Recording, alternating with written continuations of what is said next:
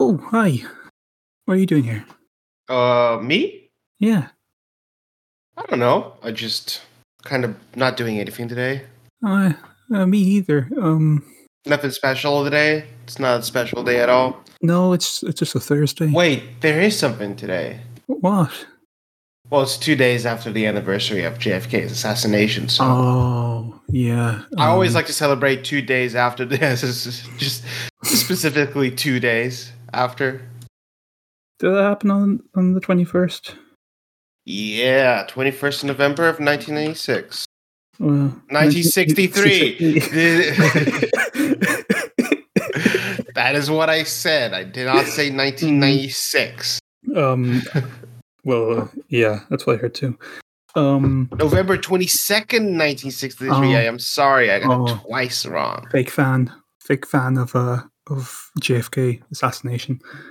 I did want to talk to you about something though. What? It's really important about today. People are saying that Beep the Meep isn't real. And I think you and I both know this is a conspiracy that reaches Yes, of course, to higher and higher levels of government, and we have to put a stop to it. Also, I found this tape. Did you get that tape too? It said that we both got tapes. I got that tape, which in fact contains evidence that Beep the Meep is real. Yeah, but there's also another tape that says it says PW 1963. Did you get that one too? Oh, I saw that one. Yeah, I think that one also has proof Beep the Meep is real.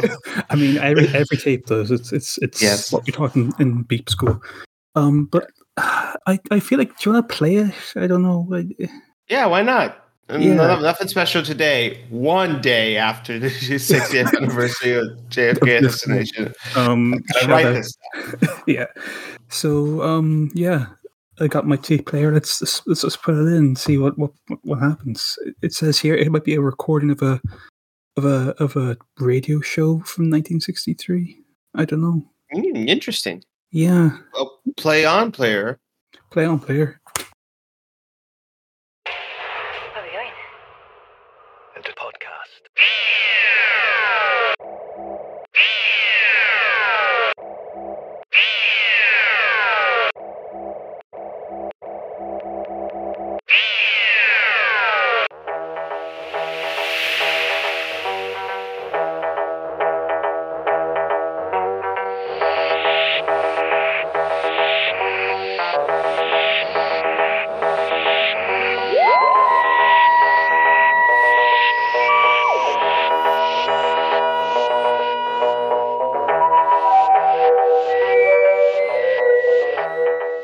Podtor Whocast. Hello, and welcome to this fine radio show.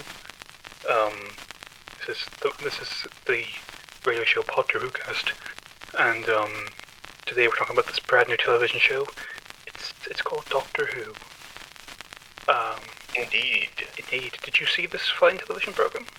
I watched it on my very own black and white television at home, and I thought, you know what would make this television show much better? What? If there was some kind of radio program that conversed with me about the show as it happened. On the wireless, yes, the wireless. Yes, of course, as if it was watching along with me, and I thought, what a wonderful idea. And so we took it to the BBC, and now we're here.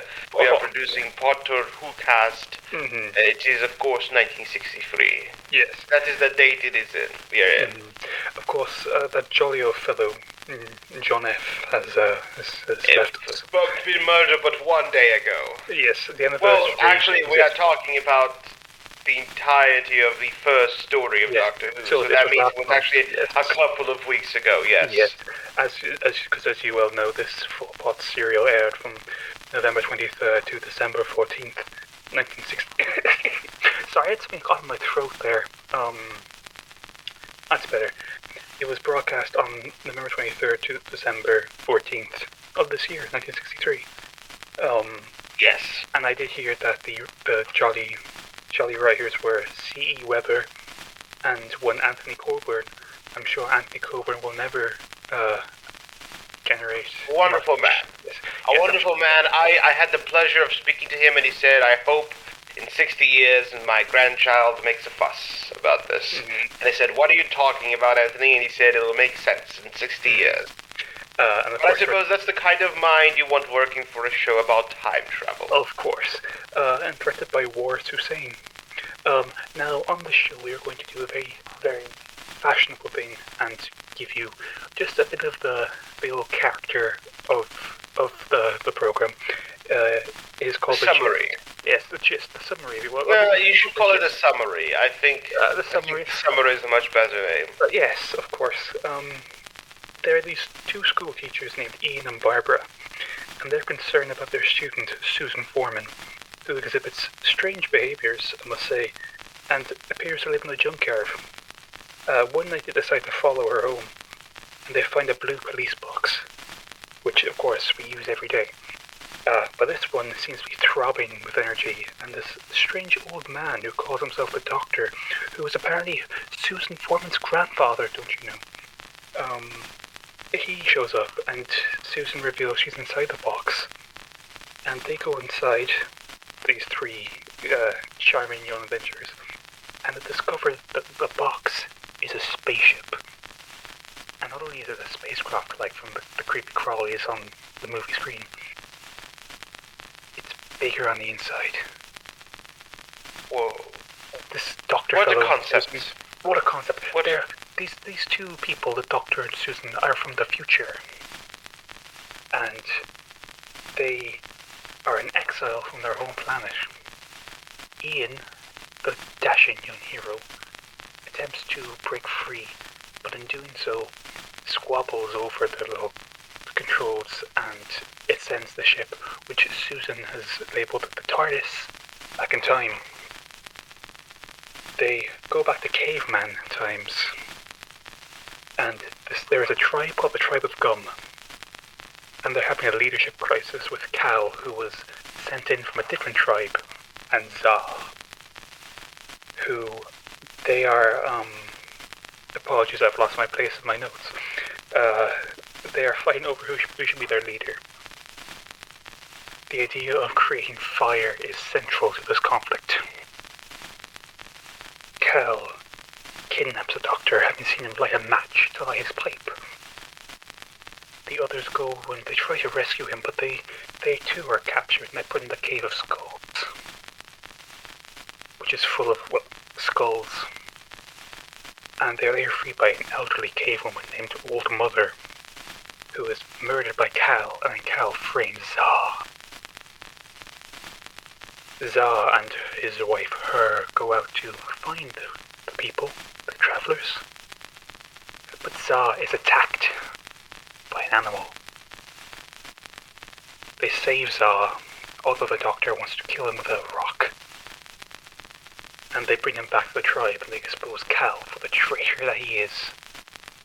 They drive him away from the tribe, but the tribe, although thankful, want the Doctor and his friends to be new members of the tribe, so they imprison them in the Cave of Skulls. Cal breaks back in and attempts to kill Za, but he sees the fire that Ian has lit and is mesmerized before he fights Za, but Za kills him with a rock. Susan discovers, and apologies for my language here, Susan discovers that putting a skull on some fire looks metal as fuck, and they put four of them together and escape, scaring the cavemen and allowing them to escape back to the ship. Just about them. As they leave, the Doctor says, well, we cannot go back to 1963 because the ship is very erratic, you know? And they arrive on a jungle planet and they check the radiation meter and it says the levels are fine, but once they leave, the meter goes up to critical. They are in danger. But that is all we have seen. Now, I wish to talk to you about how you feel about this particular temporal anomaly. Adventure. Temporal anomaly. Temporal anomaly. Well, of course, this is the first time I'm seeing it. I have not seen it before because there is no such thing as home media for me to watch this. But the first time I watched this, I thought, the first episode so good, and then the other three so boring. This time, not so much. This time I was a little bit more interested in the other three episodes. I think it's maybe because I know that there's like 11-part serials coming up, so I'm kind of like, oh, it's only 4 parts. Oh, thank God, let's go. But I feel like it's surprisingly atmospheric. It's surprisingly like simple and scary, and it works despite all of its faults. Or should I say, despite everything that it has working against it. But the thing that really shocked me the most was that like there's a character arc for the Doctor in this one, right? Like he starts off as like this absolutely anti-human, prickly person, and by the end he's like, oh no, let's work by the end there's that moment where Ian, where somebody asks like, you are the leader of your tribe, and Ian goes, no, he is the leader, and he points at the Doctor. It's like, oh, like they're recognizing each other, So that's pretty fun. That's pretty good. I liked it. So this time I had a much bigger blast watching it. I also think it is so well directed. There's so many moments here where I was like, wow, that is really good for 1963. That is really good. I think the only part that made me go, oh, this is a serial, is when they get back into the Cave of Skulls. I'm like, are we back to this cave? Jesus Christ. Please just let them get out of this cave. It's the Cave of Skulls. It's the Cave of Skulls, which is why I don't understand why when they go in and they see more skulls, they're like, oh, it's like, what? Like, isn't that the name of this cave? It's the purpose of the cave. Maybe it was called the Cave of Skulls before they put skulls in there, and they were like, oh, well, that fits. I do agree that I think ultimately, like, it's quite atmospheric, but like, there's some problems with the scripting stuff like that. Like, they're kind of constantly back and forth of like, we gotta go back to the Cave of Skulls. We just came from the Cave of Skulls. We gotta go back to the Cave of Skulls. Another part that I mean, I think is what we'll get to another problem. Another part as well is that and this isn't really their problem. It kind of is a problem that they cause, but it's not really their problem. The people who play Cal and Za look so similar at points. I was like, yes, which person is this? They do. Which is when he comes back, and when Za comes back into the cave and like to talk to them, I thought that's Cal. Like, how did Cal? But it took me a second to realize. Oh no, actually, that is Za. But yeah, I feel like the whole central conflict of the tribe is really captivated me this time. I think the big difference is that this time I was like more willing to engage with the show as it exists, as opposed to being like, this is slow and different than than some imaginary revival that hasn't happened yet. But this time I was like, okay, let's engage this on its own terms. Let's like actually sit down and watch it. And I think once you do that, and once you like accept that it's going to be different, you open yourself up. There's so many little moments that are like when the Doctor's like, "There is no blood on this knife. This knife is bloody. You killed this old woman." Or when the daughter of her, I think is his name. She's like, "Oh, it's weird. She looked at me the way a mother looks at a baby, even though I am not her child." And it's like, oh, they don't know what kindness is. That was so fascinating to me personally. And I also very much my favorite part of this entire episode, without a doubt, had to have been when Za is hurt and is figuring out how to get him back, and the Doctor grabs a stone because he's like, "Oh no, we gotta get out of here. We gotta go back to the ship." Blah blah blah. The Doctor grabs a stone and he's ready to murk that guy. He's like, I am 3 seconds away from killing this person. And then Ian grabs his hand and then he goes, "Oh, I was just gonna get him to draw the way to the TARDIS." And then that's it. They never bring it back up. But it's such a powerful moment where you're like, this guy's like, I gotta get out of here ASAP. Fuck. Yeah. Let's kill this guy. Yeah, I on the note of the direction, the fight that they have when it's Cal and Zah, I think that's like shot and edited so well. It's like so cinematic. It's so atmospheric. It's so The fight? yeah. When Yeah, you get the cuts to like Caroline Ford and like William Russell just watching on. Yes. Yeah, it's great. Yes. Absolutely. That's I also like that fight. I think again, there's so many moments here where there's like little directing choices where you're like, this was made in 1963 for a television show, you know? It's like there's like a little like Jonathan Demme straight down the camera close up in the first episode. And it's so weird. I mean, not weird like a bad way, but it's so shocking. You just kind of get knocked out of it, and it's like, wow. I feel like the way they shoot the flashbacks in the first episode, showing Susan saying all those things, it's really good too. Really fascinating. I think in a whole, like the thing that really shocked me about this episode is just how well directed it is. You know, I feel like we have this image of these brand new TV shows, this brand new TV show, Doctor Who. We have an image of it being slow and like very play-like and not at all cinematic because of the constraints of the limit of the time of the budget. But you watch this and it's like, no, that doesn't feel like that. It really does feel like they're okay. Let's do this shot. Let's do a different shot. They really managed to make a lot. I kind of realized by the end of like episode 3 that the jungle felt so much larger than it probably actually was, you know? The jungle was probably one room, but they somehow made it feel like so much bigger. I will say that there is a weird temporal thing with this tape that you're listening to. We know we listen to a tape that allows us to see into the future sometimes and also change their accents to other people's accents. But you can, you know, we're hit with time energy. Another line that I like, it's one that I think definitely will be reintroduced by a Scottish writer in the year 2015 is fear makes companions of us all. I really like that line.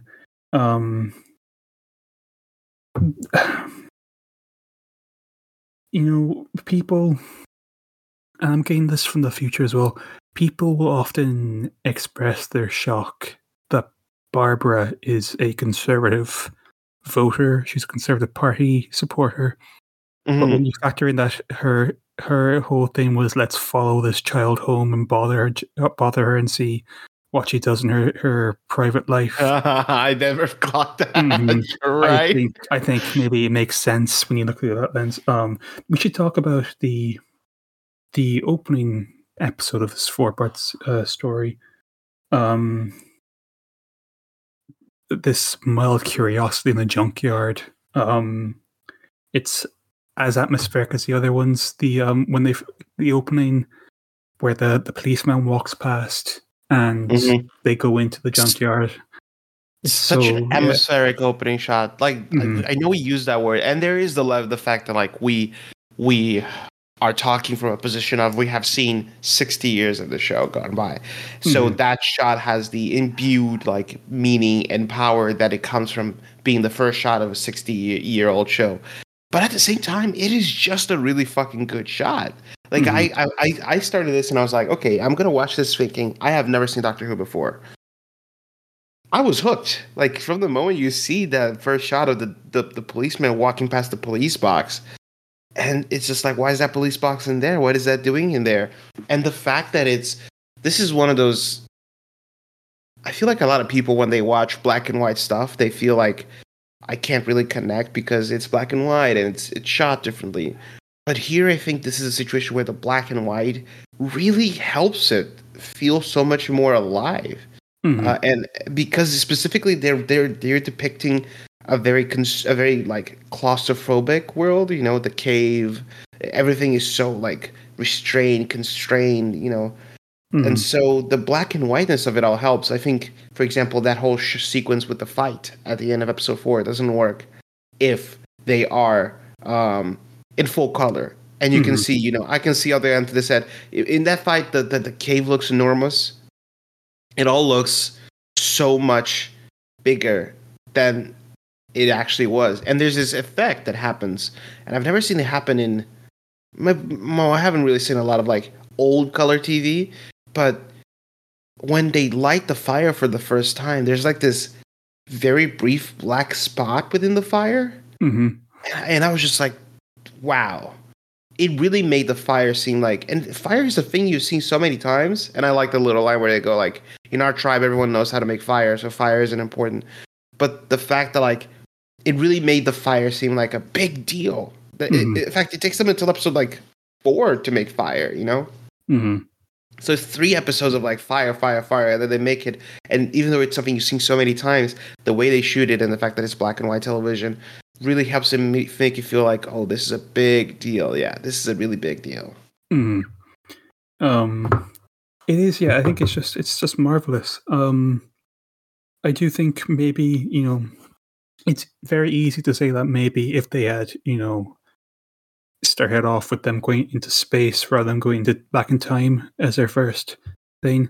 Although, you know, the whole thing with it being the caveman first is because of, you know, production issues. Mm-hmm. So I don't know. It's I just love how, like, you know, it's so sincere. It's so, like, you know, it's so confident in what it's doing, you know, even when, like, you know, it can drag, even when, you know, you get like the whole kind of, you know, back and forth, it's still so confident being like, you know, we're like, you should pay attention to us because we're like, you know, we're here, we're gonna be important. You gotta listen to us or watch us for, you know, next 4 weeks, and then, you know, you're hooked. And also so many spots in here where they could fill with some kind of like, I don't know, some kind of audio-based box set story. So many little lines where they can add all these. But yeah, it's such a very confident episode. I mean, there's stuff missing from the show because they just haven't come up with it yet, you know? They haven't come up with Time Lords or Regeneration. They just haven't come up with all of it. So, but at the same time, it doesn't feel like it's there. You look at it and you're like, yep, there it is. That's Doctor Who. Like, I can show this to somebody and be like, I'll still have to be like, hey, this was from the 60s, okay? You got to keep that in mind. But at the same time, I can be like, but that's Doctor Who. That's the show. There really is nothing. It is pound for pound one of the most confident TV pilots I've ever seen, where you're like, the show knows what it wants and knows what it's going to do it, and by God, it's going to keep doing it for 60 years to come. Although, from what I understand, the only times you ever see Cal and Za and her will be in the pages of a magazine devoted to this television program. In a comic, it'll never work. It'll never work. But this comic strip where a younger bow tie wearing person who says that the Doctor, I don't know how that works, meets Ian and Barbara, and they're chased by these cavemen who are now imbued with the power of like sun gods, who are aliens. I would actually like to see that. I think if I could go into the future 60 years and say work for some man whose name rhymes with musty, tea, rabies, I would do a story with the Tribe of Gum. I feel like that would be kind of interesting to like go back and see the effect, because like the way this ends is surprisingly like dour. They just leave, and it's like, yeah, they just leave and it's over. And now this guy doesn't have fire, even though he just got it after all this time. And it's like, if he had just like listened to them, he probably would have learned how to make fire and would have gotten it, you know? Although I don't know if you have been allowed to do that in 60 years' time. I have a feeling there'd be something stopping you. Something that likes to talk about conspiracy theories. Well, let's talk about it's quite Shakespearean. I think it's really aiming for that kind of, you know, a lot of shows like aim for that kind of like faux Shakespearean thing, and this is like really like amping it up.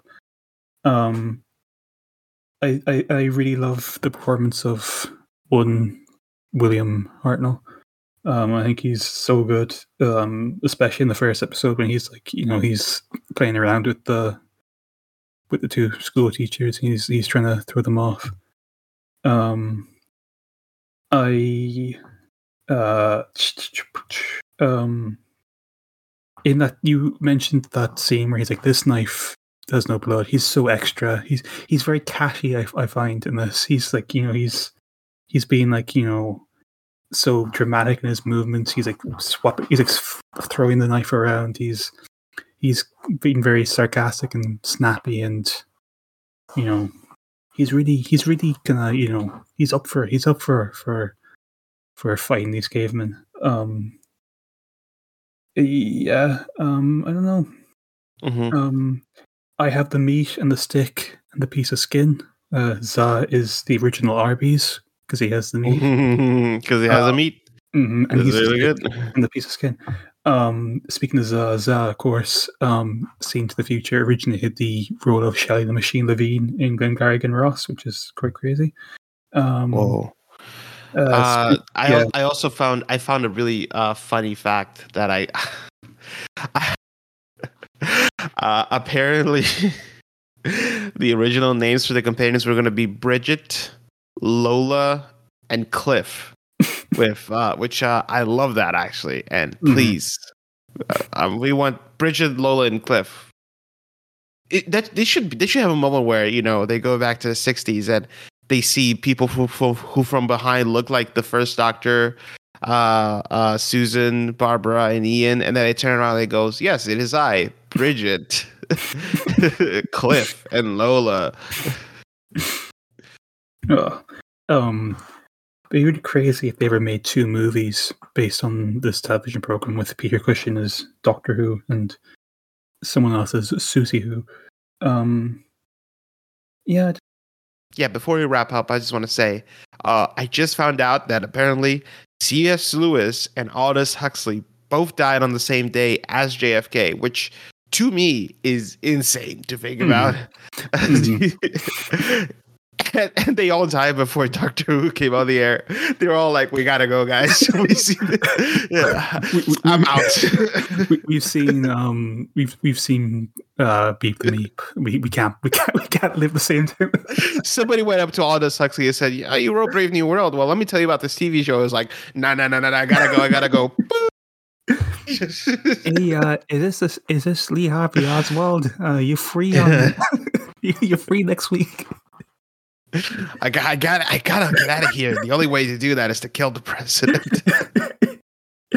It's so funny. So there's so many stories that they go back to like November 23rd, 1963, and it's like by now there should be a time lock around that fucking day.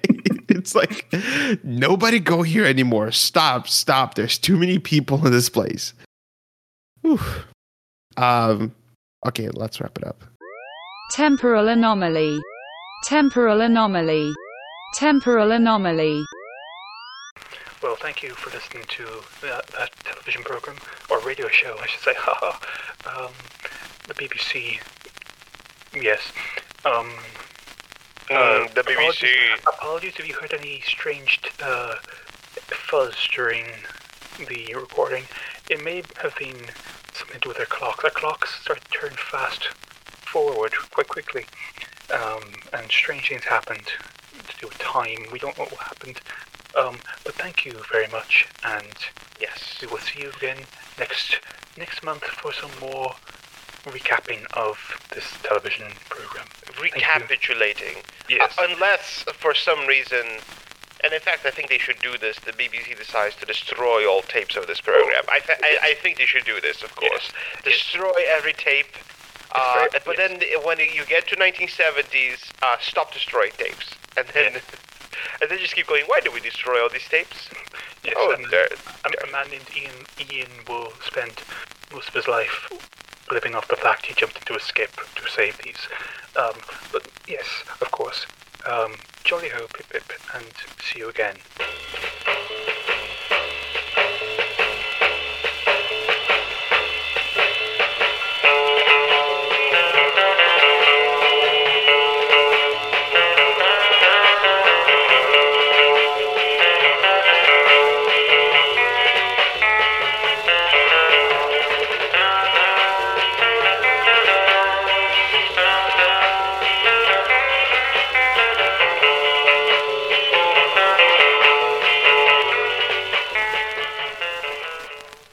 Whoa, that was a weird tape. Wow. Yeah. Wow. That was a really weird... That was one of my grandparents, and I think they hated it, and I'm going to make sure the BBC never gets this tape unless they pay me £20,000. Oh, yeah. I actually did... This is not a reference to anything. I stopped listening to the tape. I will admit, I got distracted by there was a cool dog outside. It might have been Beep the Meep, who is real. And if you don't believe that, you're not paying attention. You know? Anyway, Anyway, let's go and prepare for whatever. It's Wars on Mars next. Let's go prepare for that. Yeah, absolutely. Yeah. And it's Wars on Mars, and there's nothing going on in the air in 2 days. Oh, apart from the celebration of 3 days after JFK. Yes, that's what it was, the JFK 3-day celebration. The 3 days after JFK assassination celebration. Yes, hosted by Jimmy Fallon and James Corden. Mm-hmm. That's crazy, Jimmy.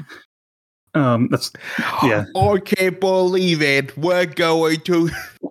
This is not what it sounds like. I can't believe it. We are 3 days after JFK got murdered. Hey, that's crazy, James. Yeah. We recorded all that by accident. Oh no, that's embarrassing. Oh no. I'll throw it on. I'll throw it on Thursday for JFK. You know, just remember JFK. Yeah.